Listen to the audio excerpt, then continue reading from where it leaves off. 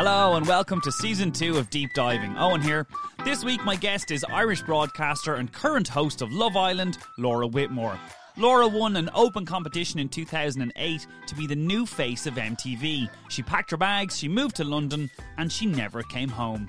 On the podcast today, we talk about her journalism beginnings, moving to London, becoming the face of an institution, why she didn't like being incorrectly linked to Leo DiCaprio, her decision to publicly document her miscarriage, meeting Harvey Weinstein, and taking over as host of Love Island under controversial circumstances.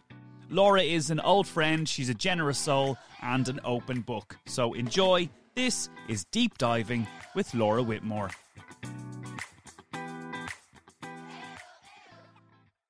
Testing. Hello. Hi. Hi.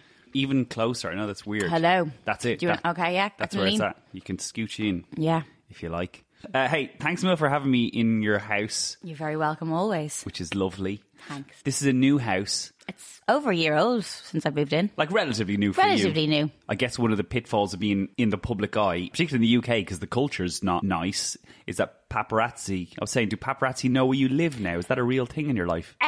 It was in the past a lot more when I lived in Camden around MTV days and stuff, and I lived in a flat, so I think I was probably more exposed, like coming in and out of my house. But when I moved to here, it feels a little bit more residential. I mean, I'm still central London, but it still feels a bit more residential, and it's not that kind of place where there's lots of other people in the industry living here necessarily. But yeah, I think because since Love Island and all that, I didn't see them. Actually, one guy was outside my house, and it frightened the life of me. I thought he was my Uber driver because he had a car, and then he took a camera out. Were you walking up to the car? I was like, sorry to keep you waiting, and then he just took the camera out. I went, no. And I was actually going into work, so I said to him, look, I'm going into BBC. Would you mind taking a picture there if you're going to do it, rather than on my street where I live, because I have neighbours and stuff, and it's just embarrassing and not nice for them. And he was lovely. I kind of feel like you probably couldn't say that in Los Angeles, for example. Well, we say that now. So he was lovely, and he kind of went away, and sure enough, when I got to BBC, there was a few photographers there, and he was there, and I stopped, and I normally don't really like, especially at work stuff, and you're in a rush, like I get it if you're on a red carpet, but I stopped, and he was very nice and polite. But then I noticed a few days later, I just saw online pictures of me and my boyfriend. We didn't even leave the house together. There were different pictures at different times. And then me walking the dog, picking up the dog shit, all that. Thank God I'd picked up the dog shit. Can you imagine? It's all documented. But and you know what? You could kind of say that as a throwaway, jokey comment. But that's the kind of thing, if you didn't pick up your dog shit, that a paparazzi gets. But a regular person, seriously, like they would be fined their 80 quid or whatever. But you'd be nationally shamed. Well, thankfully, it's a funny thing, isn't it? Thankfully, I picked it up. But the weird thing was, I never saw the photographer, and he was following me for a while. I saw loads of pictures of me. I was like at the cash machine. The cash machine was broken, so I had to walk to the garage. Like all these pictures were documented, and I was like, "What?" And I wasn't even properly dressed. I'd thrown on my boyfriend's tracksuit bottoms because I hadn't had my shower yet, and I was like, "Oh, great! He can see that I've been wearing his clothes." But yeah, it's a bit weird when you don't see them. Yeah, this is a bit sinister or something. I don't know. I want to jump in at the news talk part. Okay. Relatively common knowledge, or maybe it's not, that you worked in News Talk, which is a current affairs talk radio station in Ireland. Yeah. What age were you and what were you doing there? So I did my degree in journalism at Dublin City University. And at the end of it, it's a 4-year course, and then my third year, I went up to Boston. I did a semester there. And then the very end, you have to do an internship somewhere. So you apply to different places. And I applied. The thing is, you apply to a few places, but as soon as you get one of the jobs, you have to take the first one you get. Yeah. You can't wait and see if you get another one. So you're worried that you're going to get nothing at all. So you're kind of applying to a few, but you don't know which one you're going to get first. And then you never know if you would have got the other one. So News Talk was the first one I went for, and I got it, which is great. But then I was like, I'm going to be in this like quite hardcore newsroom as this little intern. You know, you're bottom of the food chain. But so that's why I was there. And I was there for, I think it was initially maybe 3 months, but I ended up getting made permanent on like a lunchtime show, which is current affairs, but a little bit not as heavy as maybe doing news full time. But we were based in the newsroom. And what were you doing? So I was a researcher. So like basically doing the initial phone calls, putting together the briefs. I worked on a few different shows. I worked on Moncrief. I worked on The Breakfast Show. And then I ended up working on the lunchtime show at Eamon Holmes. Eamon Keane. Sorry. I saw Eamon Holmes last night and Ruth, it's in my head, but Eamon Keane, a great journalist and wonderful pianist. Yeah, he and actually the rest of the team let me try other things as well. So I did a little bit of reporting. Yeah. When I say a little bit of reporting, did I tell you the story? No. When I went undercover at Wesley. No. I told you this. Did you? I did mention this on the Late Late Show because I ended refresh my memory, yeah. So I ended up working, I made some friends for life there. It was hard because when you come in quite bright and bubbly and, you know, with all this enthusiasm, there's a lot of people there who just don't talk to you. And another girl who I really clicked with was called Samantha Barry, and she worked on the same show as me. So she came in as a reporter. She'd come from RTE. What's she gone on to do? She's very successful. She's, the editor-in-chief of Glamour US, and she was head of social for CNN, but she's big job. She's a very powerful woman and the loveliest and hardworking. So we really bonded at News Talk. But yeah, so basically she had to do one story where she had to show how security wasn't tight enough in a lot of these psychiatric hospitals. So they put knives in her coat and pockets and stuff, and she had to see how far she could get into the wards. So that was her story. And then my story was they wanted to do an undercover of Wesley underage disco. And like where I grew up, because I was in Bray, I went to Greystones. I never went to Wesley. That wasn't my area. And sorry, if you don't know Wesley Disco, if you're not Irish, it's a relatively well-off Dublin suburb rugby club, and they have like an underage disco. Yeah, and I'd never gone there when I was the age to go there, but there was loads of stories in the press about what was going on in there, and drugs and underage sex and all that stuff. So they wanted to do a story about it, and they looked around the newsroom going, who looks like they could be 16? Now, I was 22 at the time, but I was chosen. But for me, it was quite exciting because it was the first time I got to do a report, and probably just because of how I looked more so than my ability. So what did you have, like some little recording device stuffed down your top or something? Yeah, and I brought one of my friends who also looked quite young. The saddest thing was nobody stopped us. Everyone believed we were 16. That's hit on great. by 16-year-old boys. About? Yeah. So we did that and we put that out. And was it as shocking as everyone was saying? I mean, it probably wasn't as... To be realistic, there was things in there, but there was things in there where you imagine a lot of 16-year-olds do. Obviously, you didn't reveal anyone's identity or anything like that. But it was insightful. I think if I was a parent, I'd be a bit, but it wasn't. You know, I'm not going to make it bigger than what it was. Is what you probably can expect it in lots of different underage discos all over the country. It wasn't just specific to that one, but it was very exciting. It was a nice piece. It was edited together well, and it went out. So it was getting a little taste of what was to come. And there's a few little bits I did like that. Or I'd come in and talk about what was on the telly. So you're doing your stint in News Talk, and when does the open audition for MTV come along?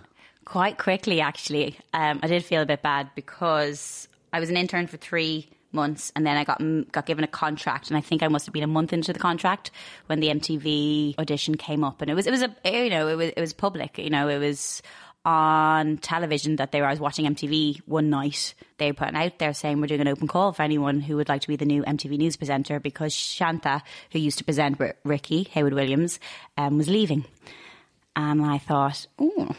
Oh, that's where we met for the first time. That's where we met. Yeah, you were the guy from. Because were you doing? I was doing. You were the guy from TG Cahir, yeah. Yeah. Because I was like, I know him. He's from TG Cahir. He's so cool. He'll probably get the gig because he's so immensely talented. I don't know if you remember that day, like the first audition, and even just to be called to that audition was a big thing. But there was loads of people there, and everyone was so different. Maybe. But it just felt like, was that all it was? There was more than that. The first one, the queuing outside.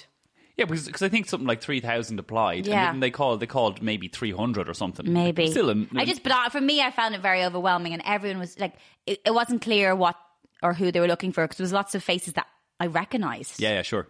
Yeah, surreal. When you were in doing because Trevor Nelson was one of the judges, Alicia Dixon and Emma Willis, of course. Yeah, who I see all the time. I saw her last night. Yeah. In the moment, did you kind of go? Because they gave you challenges here. Yeah. This is the scenario, present this link, you're on the red carpet, you're doing a bit for news. They had a few different challenges and stuff. Did you feel in the moment, oh fuck, this is going well, I could do it here? I remember thinking, I'm not, because there's a lot of kind of girls who were clearly models there, like very tall, or I'd recognise from seeing things or in campaigns, and there's a girl in front of me, we had to do one thing. Do you remember we had a minute and you had to pretend you're at the EMAs, the Europe Music Awards, and just talk for a minute. Yeah. And they said, in it, you have to mention Madonna's performing, this person's hosting, and then 2 other people. And this girl was in front of me. I was like, oh my God, she's so stunning.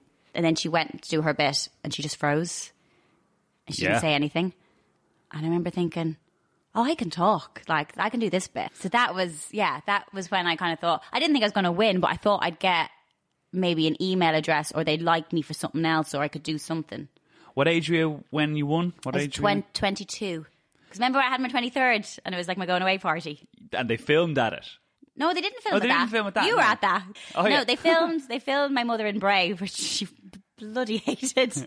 But when you get the, what is it, a phone call that you get? Or I got a phone call. I was in, I remember, it was when I won or when I got through. Oh no, it was when I won, I was there. Oh, you were actually? Yeah, I was there. Yeah. When I was there, I was on the show. So after that sinks in and you get the, oh my God, woo, and you're texting everybody and you're calling everyone, like 2 days later, 3 days later, 5 days later, when it settles, are you buzzing beyond belief or are you shitting yourself? Because actually all of a sudden, it's real. You're 22 and you are the face of this iconic company. No, it never really sunk in, to be honest. Maybe a few years afterwards. I remember when I won, and I think, did I try and ring my mom and I didn't answer something? But I remember ringing my dad. And he was just a bit breezy about it. He went, oh, I thought that would be fixed. You know, because I don't think he thought I'd win it because I was so outside of it. I didn't come from a TV background, didn't know anyone in TV. Yeah. But it was quite, you'll know from this from working in television now, that people think things are a lot more glamorous than they were. So I found out I won, but then all the crew had to go pack up, you know, the hosts and the judges had to leave. And I was kind of by myself. And it was just another girl, Natalie, who was working on the show going, should we go for a drink? But it was quite downplayed. And then I didn't know when I was starting. And yeah, there was never a moment where I was like, oh my God. Because I went thinking, oh shit, I have to find somewhere to live in London. It was the reality of all that. And I guess it was so much of that I never really got to have a second to sit down and go, my life's going to change forever. I didn't have that at that stage. But then, what is it, like 3 weeks later, 4 weeks later, your first interview is Coldplay in Los Angeles and they fly over. Like that to me is baptism of fire, because even now, how long are we doing this? Like if I was told tomorrow I was chatting to Coldplay, I'd still, like it'd be good nerves because I love them, but I'd still be nervous for that. But I'm going to do a competition. Yeah. You're going to LA and you're going to interview Coldplay. And also, I think people think it's more glamorous. Like, there was no hair or makeup or stylist or anything like that. So I just felt like I'm just going to look like I don't belong here. I'll stick out. And even writing questions, I had a brilliant producer who's I'm good friends with, James Barnes. And like he would put questions together, but we'd do it kind of together. There was a lot of things you were doing it yourself. And I remember for the Coldplay interview, I think I was being picked up at 9 a.m. I think I got up at 4 a.m. just to kind of have everything prepared and read everything, so I knew everything off by heart, so I wouldn't have to be looking at cards. And then I'm not really good at blow drying my hair, so I was like, I'll wash my hair and I'll try and blow dry it myself so it looks done. And then even like trying to have my makeup done nice and what to wear. So I got up like hours before I needed to be there, just trying to, I guess you're just trying to survive each day and just do it. And I was just trying to almost fake it, pretending that like put all this extra time in it that maybe other people don't always have to. And maybe at this stage I don't have to because I've been doing it for so long, but at that stage I felt like I needed to. When you start, so you're on MTV for a little while and it's going well and you're picking up other work and people are noticing you, you know what I mean? It was very slow though, like, because it was a big job to get, but you're doing these little bulletins. It was very safe. It wasn't like nowadays if someone's on the X Factor or if someone is in Love Island, I wasn't thrown into that type of. Yeah. So I think I learned to get better, and I learned bit by bit. There wasn't Twitter, there wasn't people having a go at you that way, you know. So I think I learned. Is there not Twitter then? I don't think there was Twitter. Well, 11 years, 12. Mercy. Oh well, no, like there very wasn't. In its infancy then. Maybe, there was there was Facebook, and Bebo was ended. But you know, there wasn't that. I don't think there was, or if there. No, not when I started. There wasn't that I was on. So you went over. You were 22, and then maybe is it like a year later? You're 23. Like I'm thinking of Billie Eilish now. Have you heard her thing about why she wears all the baggy clothes? And she's only 18 now, but she's like, I don't want my body to be public property. I don't want people to comment on it. I don't know what it looks like. And she's kind of said maybe after 18, 19, I might start wearing more flattering clothes. But for now, that's my story. And I remember one thing you kind of hummed and hawed over for a while was when you were offered the front cover of was it FHM? Yeah, FHM. And I did a shoot for them that I really like and I'm really proud of. And then I did a cover shoot for them. I got asked to do a cover shoot with 2 other girls, and I said no. Because what? I just didn't want to do it. And I didn't, a little bit erotic. Yeah, and I didn't know them. There was no connection. I didn't want to do it. And then I got asked to do one myself. And like at that time, like Holly Willoughby had done a cover, and all these other women who I really respect and look up. And anyone can do a cover, and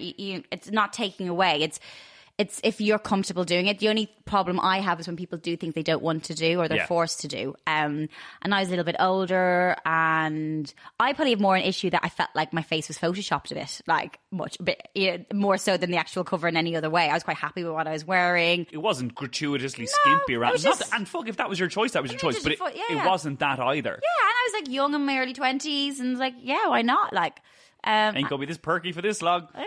And I had a boyfriend at the time, and he was like, yeah. Do you know what I mean? Like, so it just kind of felt like right, and I felt in control of it. I knew the editor at that time; he was a friend. Yeah. Dan Jude, who had worked in a few other publications, and I had control over what the styling was. So. At the time I felt really comfortable. And actually, after that, I got asked to do another cover, but I kind of felt, I've done it now. I want to do different covers. And I didn't want to get too pigeonholed into sexy MTV star. I wanted to do different things. So, So kind of at the time, it made sense. Yeah. I guess when you become a public person, particularly when you're a girl, girls get it harder than guys. Girls have a shit time. Like, you went on some dates with some people and there was photographs in the paper. Yeah. And I guess that's first, second, third date. That's not welcome. Is it? Or do you care? It's at the time, probably it was new. I didn't really know, and also I hadn't, like, when I started at MTV, I wasn't necessarily like it wasn't that pap culture the same way. Oh, there was with certain people, but not with me. Yeah. It was the people I was interviewing. So if I was pictured, it was because I was interviewing someone. And then I can't remember when it first got but yeah, definitely if you were going out with, like, there's a few guys I'd gone out with, and I'm kind of more a relationship person. Yeah. And actually, all my exes, even like a good friend of mine is David Gandy, and we were pictured together in the early days. I mean, because years ago. If you don't know David Gandy, what was the perfume? D&G. Yeah, D&G. D&G, and he was in the white underpants in that island off Positano. What's it called? Capri, yeah. That's him. And he's like, you kind of forget when you meet people, like, oh, they're just a normal person. Like, you know, same meeting Chris Martin, like, yeah, you're a superstar, but you're just a guy who's really down to earth, cares about the planet, trying to do a job, trying to raise his family, trying to get on with life. And then I met David. I was like, oh, he's really nice, he's sound, he's funny. But I guess for someone like him, if you and him were out on a few dates and you get papped, like, he's used to it because he's a model, I wasn't right? used to it, that's it. That was new for me. And I wasn't a huge fan of it, to be honest. And also, suddenly you put into a relationship with someone that you've gone out for dinner with a handful of times. Oh, and it's in the papers. Yeah, and you're like, I don't even know if we're kind of suited. You know, we're probably better off as friends because we're more suited that way than anything else. But that was kind of probably the first time. Which, David? The first time I kind of know, you can't just go out for dinner. The thing is, anyone that you've ever been pictured with, as soon as you go out with someone else, they will come up in articles. So, you know, even with like Ian now, and we've been together almost 3 years, like when we first start going out, I kind of felt I had to tell him anyone I might have ever been pictured with because he would see it in an article. In a Google image somewhere, this is Laura's now with Ian, who used to go out with, and like anyone I've ever met or been pictured with anyway. Ian's a really interesting character because he's really high profile, obviously, because of Love Island. It wasn't when I met him, though. But he also, like... It's really low profile. He's low-key. High profile, low-key. Yeah. So are a lot of people, though. So are a lot of people who are in the press and stuff. They don't necessarily court it in any way, but they're just kind of thrown into it. Yeah. The world and its mom knows you're doing Love Island now. Now, yeah. And for this series. For this series. It's kind of like the elephant in the room. Well, not even elephant in the room because you talked about it, but like the circumstances by which you came to have this gig are they're unusual. They're like not nice. They're not nice. Shit situation. And I also had to think about doing this when I got asked to do this series, and actually Caroline Flack had messaged me before I got offered the role, and I had spoken to producers, but I hadn't got offered anything, and I had said, look, I need to talk to Caroline, I need to talk to Ian. He didn't even know. So Caroline said, look, she had stepped down, and she said, look, you're my number one choice. I'd love you to...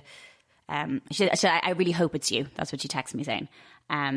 And then I said, I'm going to have to ask Ian as well, because this is Ian's thing. This is what he's known for. Like, I mean, he's done kids TV for years. He's a stand-up comedian. And that's, for him personally, that's what he does. But everyone knows him because of Love Island, because of these few weeks every year that he spends doing. So for me to come on, and we don't really do things together. We don't really talk about our relationship that much. We haven't done a red carpet together. We've been pictured together, but we've never done a red carpet. It's How come? By choice? By choice. We just go to things separately and we go home together. Yeah, okay. He's normally late, if I'm honest. GQ Awards, he was late. What else was I at? He was late. So yeah, usually he just comes running down a little bit later. Yeah. But we just, I think there was that fear that if you court it in any way, if it gets too much, you can't complain about it. And you know, I don't know what's right or wrong.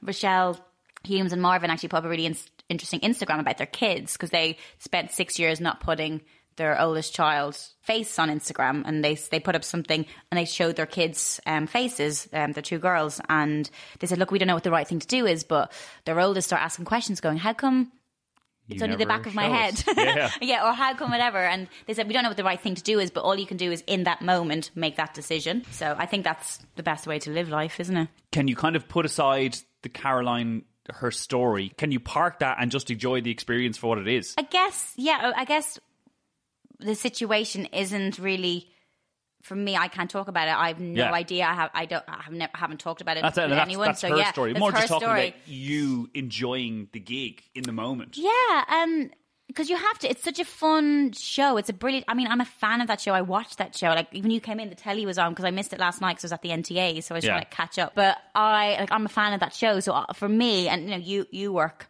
on the Australian show, like just getting into the villa is like, it's like, oh my God, look at the beds. And as a fan going into that, you can't not be excited. I saw the viewership for After Sun went through the roof. It was up, it was like, nice. Was it over double? Well, that was like, it was consolidated. I don't really understand, but there's like consolidated when they add it all up together, and then there's obviously online and stuff.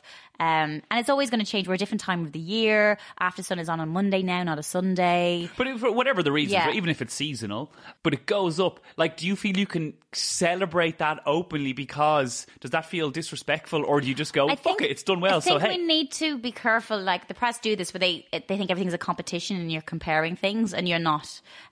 People like to put. It's like, if you're a girl and you wear the same dress, they're like, who wore it best? Which is actually a shit thing to do, because everyone's body shape is different and everyone wears things and styles things differently. So I think we need to be careful. I think the press do that quite a lot. They like to put people against each other. Was there a lot of that? Well, I guess there will be in anything. They did it before when, like, Holly filled in for Ant, and you know, and that's, I suppose that's natural and human nature. We just need to be a little bit careful. I'd rather be like, this is a really good series, we're enjoying the show. Is everyone watching the show? People who are watching it, are they enjoying it for whatever reason? It's the first time. It's doing really well. It's the highest rating for this time of the year. The only thing it's competing against is Love Island Summer. Like, that's the only thing that they're comparing it to, because they can't even compare it to. It's beating main channel shows. It's really weird. But I don't really look at figures. I never really looked at figures. I kind of look at what people are saying to me between online or between walking down the street. My mother, she's very honest. So, I can't. And for myself, when I come off doing a show, how I feel about it, and producers and that. So that's kind of how I gauge. And for me, like, in the situation that we're in, doing this new time of year, like, I couldn't have wished for this to be better than it has. It's actually kind of been a little bit surreal. I kind of feel like something's going to go wrong, because it's just gone quite nicely at the moment for what it could be. Yeah, fab. And even as we talk here, we've got about another 20 minutes, and then you're getting in a car and flying to Cape Town. How exciting! So just glamorous. Just the buzz of it all. Oh, can we jump back to one thing we were talking about earlier about press and all that? And this is just a men are from Mars, women are from Venus thing. Yeah. When, was it the BAFTAs that you were pictured with Leo DiCaprio? Oh, yeah. And I saw the picture, and there was all these headlines. Ooh, was Leo chatting up Laura Whitmore? And I saw it, and I messaged you. I was like, what a laugh. And in my head, I was like, isn't that great fun? Because even if it's not true, who wouldn't want to be seen flirting with Leo DiCaprio? Yeah. But you didn't like it. No, because I knew, maybe it's as a female, and just from previous experience, I knew that was just going to be twisted into something it wasn't, and it's not, you know, it's like, what was a Hollywood star doing with this person, or she must have gone back to his bedroom, and suddenly you're demeaned and your character's broken down and you're almost seen in a different light as you must have had a one-night stand, or and suddenly there was a picture of me from FHM which was printed for actually it wasn't even FHM, it was a fashion shoot I did, which happened to be in lingerie, but it was a very high in fashion and it was very for what the publication was. But obviously the Sun bought the picture, put it on the front of the paper and said like Laura and Leo 5 a.m. whatever they said. And like I remember my friend going, is that what you wore to the BAFTAs? Surely that's inappropriate. And it's just that twisting and that kind of fake news. And we need to be careful of, I think, coming from a journalistic background, working in a newsroom, I kind of see it and kind of laugh it off sometimes. But I know a lot of people don't realise they just kind of see a headline and a picture and think it's real. And I just knew as soon as that happened, I was like, oh, this is going to be a thing. And also there was someone there taking pictures on their I was at like a party at the BAFTAs. It just all felt very dirty. That was a sly phone picture, was it? Yeah. Yeah, okay. I just felt a bit, and like there was loads of us. It was fun, Who isn't going to go to a party with like all these people? Did you talk about climate change? We didn't talk about climate change, actually. I should have, actually. I'm trying to think what we did talk about. I didn't talk to him even that long. He had a party and he was really nice and his friends are really nice. And I just remember ordering fish and chips. I said for like everyone because everyone was hungry. So I was like, I'm going to get some fish and chips going. You've talked about this before and you've underplayed it, which I get because it wasn't like it was loads of meetings or a big time in your life. But outside of presenting, acting is something you've pursued, and the trial is ongoing now. And you met Harvey Weinstein in London. Did you get any sense of him that he was like a malevolent force? Or I feel like I actually had a really interesting conversation about this recently at a party. And I've kind of talked about this as much as I need to. And I wrote it in an article as well because I think a lot of women had a terrible time because of Harvey. Yeah. And I think karma comes around and eventually the world will right itself. Do you believe that? Eventually I'd like to think so, because otherwise what's the point in carrying on? But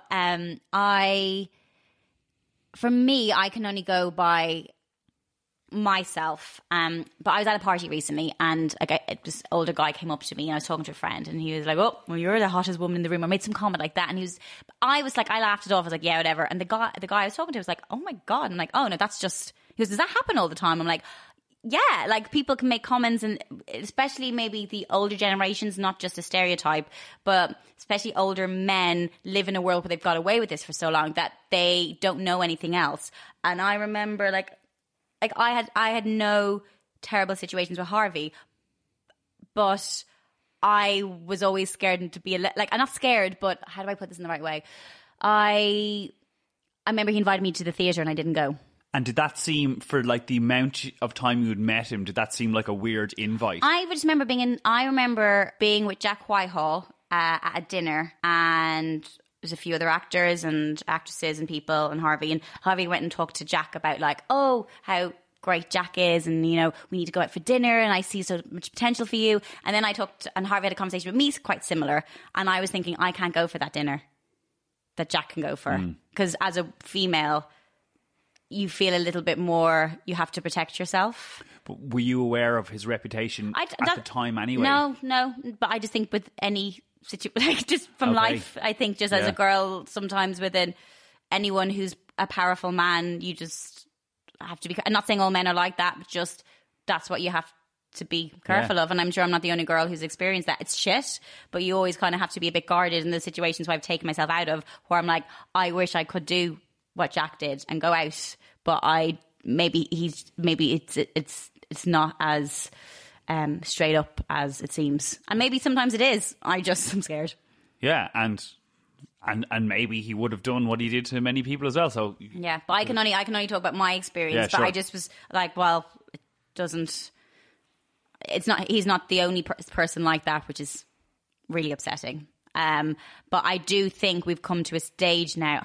There's a lot of times when, especially in my early career, where you don't talk about things, you're told not to say anything. I think now we're at a stage where you can use your voice a little bit more, and then there's power in numbers. And you look at the Rose McGowns and the Ashley Judds, and especially the people who first came out and said something. Even like Courtney Love, I remember what she said years ago, because I was out with loads of people, and no one really said be careful of Harvey. Yeah, yeah. Well, the universe hopefully is coming back around. Although I was listening to a podcast about that whole thing, and it was saying that there's actually over 80 women have talked to the prosecution team about things that he did, and out of those 80, only 2 have made it forward because the prosecution team have been very open about the process. They said, look, this is what it entails. The press are going to come after you. They'll do your homework. The defence will paint you this way. And 78 of the 80 have dropped away, and there's only 2 complainants now. I think there's some other. But I can understand that, and this is even going in so many different parts of their life. For those women, it will change their life. They'll publicly be known. They have to put themselves out there. They might have moved on. It's, you know, for friends, I've had a friend who was raped in the past, and she doesn't want to go back there and she's not over it, but she's over it as much as she can be. She's not going to go back in that space because it will actually destroy her. And that's sadly how she feels. And I think for a lot of girls, if something happened years ago, as much as you want to be a trailblazer and help other women so it doesn't happen to them again, it's a lot for one person to take on. It's shit. All you can hope is that they have enough good people around them who will support them. And especially if there's only 2 women, that they have enough good people around them. And the media has a lot to blame. The media love to rip apart women in particular and demean them. It's the same way when I was pictured before with any of the guys, then they'll use a picture of me in my underwear, or they'll use terms to, you know, curvaceous Laura, or, you know, and they'll use different words to kind of put you in a different light that I feel they wouldn't with men. So I think the media has a lot to blame. A lot of women in the past who have spoken out about Harvey, you can look back through the newspapers, they'll be like, oh, she's a prostitute, or oh, she's just wants to be famous, and they will, the media in particular will just tear these women down. Yeah. Hopefully he gets his comeuppance. That's all I can say, because some of the stories are grim. Yeah, fingers crossed. This one is massively personal. I suppose you chose to put it out to the world, and I'm wondering about your thought process behind that, which is you did an interview. I don't know where it first landed, but it was reported in a lot of the papers and stuff, maybe Hot Press, about you had a miscarriage. Oh, yeah. Yeah, I think, and actually, and this is the thing with miscarriage, sorry to interrupt you there, like I've had 8 friends in the last 4 months have a miscarriage, and I think I was afraid to speak about it because I didn't want that to put me, you're the girl with the miscarriage, and also it's no one else's business. And for me it was a weird one because I have a lot of friends who've been trying for kids for a long, long time. Yeah, I have a few older friends. Actually, one of my friends just had a baby this week, and she's in her 40s, and she's been trying for 6 years, and I didn't realise she had about 10 miscarriages probably throughout that time of trying. So I was coming from a different way, and I just thought, I asked to write an article for the anniversary issue of Hot Press, and I knew that Bono was writing and Michael D. Higgins, and I know all these great people, and I was like, okay, as one of the few females writing an article, what can I talk about? So I initially was writing about something else. I was going to write about being Irish and living in London and stuff like that, and then I thought, all these women around me, these things are happening to. I had this experience, but it's a bit different because I wasn't trying for a child. But it did put me in a weird space. It did, you know, it could have broken me and Ian up, or it could have made us stronger, happened to make us stronger. But it does put you in a different place going, oh, we could have a child in 9 months. So when you say it could have, the pregnancy or the miscarriage? Everything, both sides, having a baby or deciding, do you want to have this baby? Is this a baby is this the right situation? Or, yeah, all of it, because it just makes you question everything. Is this a relationship? Is this the guy who's going to be the father of my child? Am I, you know, all of this stuff. And like, does this mean that at that time I got told that Survival of the Fittest was commissioned, so we're supposed to be doing that in January. So I was like, this was people didn't see it. It was like it wasn't Love Island-esque, but it was a dating. It was but it was women versus men, and it was a challenge show, so it was more about physical. Yeah, physical is more so than it wasn't a relationship show. But I was like, oh, so I'll be like 6 months pregnant if that. Do you know? Like, could I fly? Can I go walk across those bridges? Can I? Do you know stuff like that? And can I work? Will people look at me the same way? And so all that stuff is kind of going. And then it was like, oh, I'm also like at the time like 33. My mum had me when she was like 30, 31, and that was old then. So like, I threw all the stuff up, and I just felt if I was going to write an article, you know, as a female voice in there, I had to write something real. And I talked to Ian about it, and no, my mom wasn't sure if I should do it because she was like, because you kind of it affects everyone around you. Yeah. And for me, it was very early on. It was like first scan, so it would have been like about 10 weeks, I think. But it's still, I couldn't believe, like, the doctor said this happens to 1 in 3 women. A lot of women don't even know when they think you've missed your period or you've missed your period a month. Okay. And then have a heavy period. A lot of the time that's miscarriages. And so many things when it comes to women and comes to like talking about periods and stuff like that and blood and your body and reproductive things, we just don't talk about it. So I thought, I'm such a hypocrite giving out about this if I can't share this. And obviously Hot Press is a very special publication for me. I love Niall, the editor. Your voice isn't edited. Yeah. And iconic people have said iconic things there. It is a breeding ground. So I felt, and actually it was quite hard to deal with the reaction because a lot of people start sharing their stories to me. Which is what happened then. Emotional labour for you, probably unintended consequence. Yeah, and you don't know what to say back. But I definitely was proud that I wrote it, and I wrote it in a way that I felt was controlled, and I said it in my way, and it was a year afterwards. But yeah, it does kind of throw things up, and I have been approached even by television companies going, do you want to do a documentary about this? And I have to kind of go, like, I don't know if I'm the best person to do this, or maybe I am because I'm looking at it from a different light, and I'm very aware of a lot of friends who've had more traumatic experiences than me, so I don't want to overhype mine, but all I can talk about is my journey. But I did... and also I had to talk to Ian about it because it's him as much as me. But I think it was a really good kind of therapeutic thing for both of us and for probably people around us. And even actually people really, really close to me messaged me saying that they had miscarriages who are really close to me and hadn't told me. Yeah. Thank you for your honesty. Thank you. To wrap it up on a lighter note, I want some names here. Who's the worst interview? Who's the horror show? Who was unexpectedly rude? Who is the case of never meet your heroes? Because you've met them all now at this stage. I don't want to everybody's nice. That's a lie.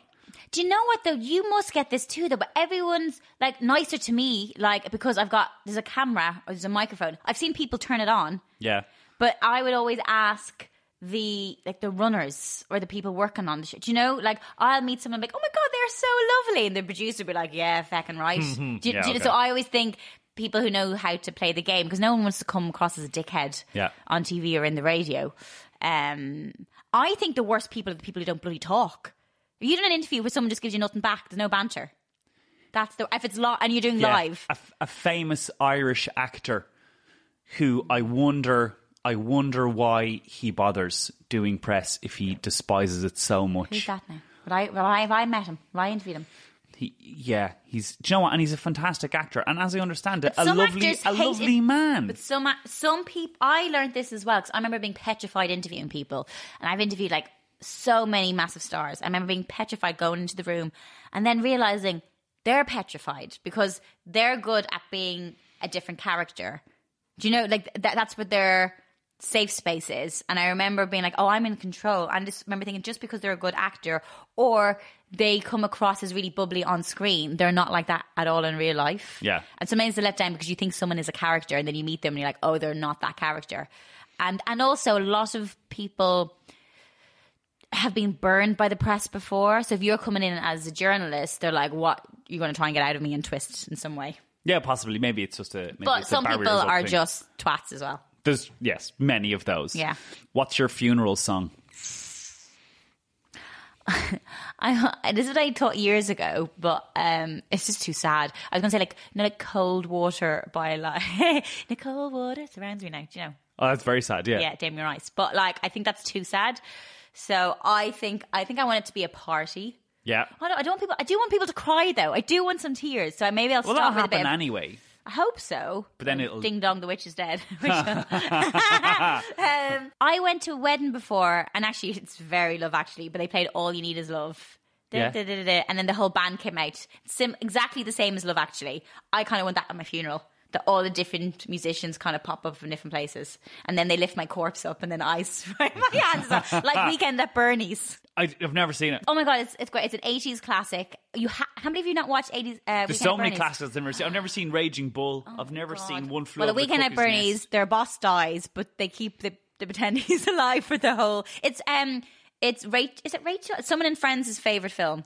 I think it's Rachel and Monica's favourite film in Friends. Okay. I watched it as a kid. But basically, they have the pretend the body's alive. That's what I want at my funeral. They just have my corpse dancing to All You Need Is Love. All You Need Is Love.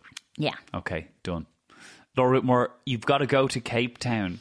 I'm heading to Cape Town. In South Africa in literally 9 minutes, actually. Via the BA Lounge for a glass of champers. Okay, you're going, I'm flying Ryanair back to Dublin. So, how far, God how far damn it. we've come. We're so close to your lifestyle, yet so far. Excuse me, Mr. Love Island. It is mad that we're both doing Love Island now.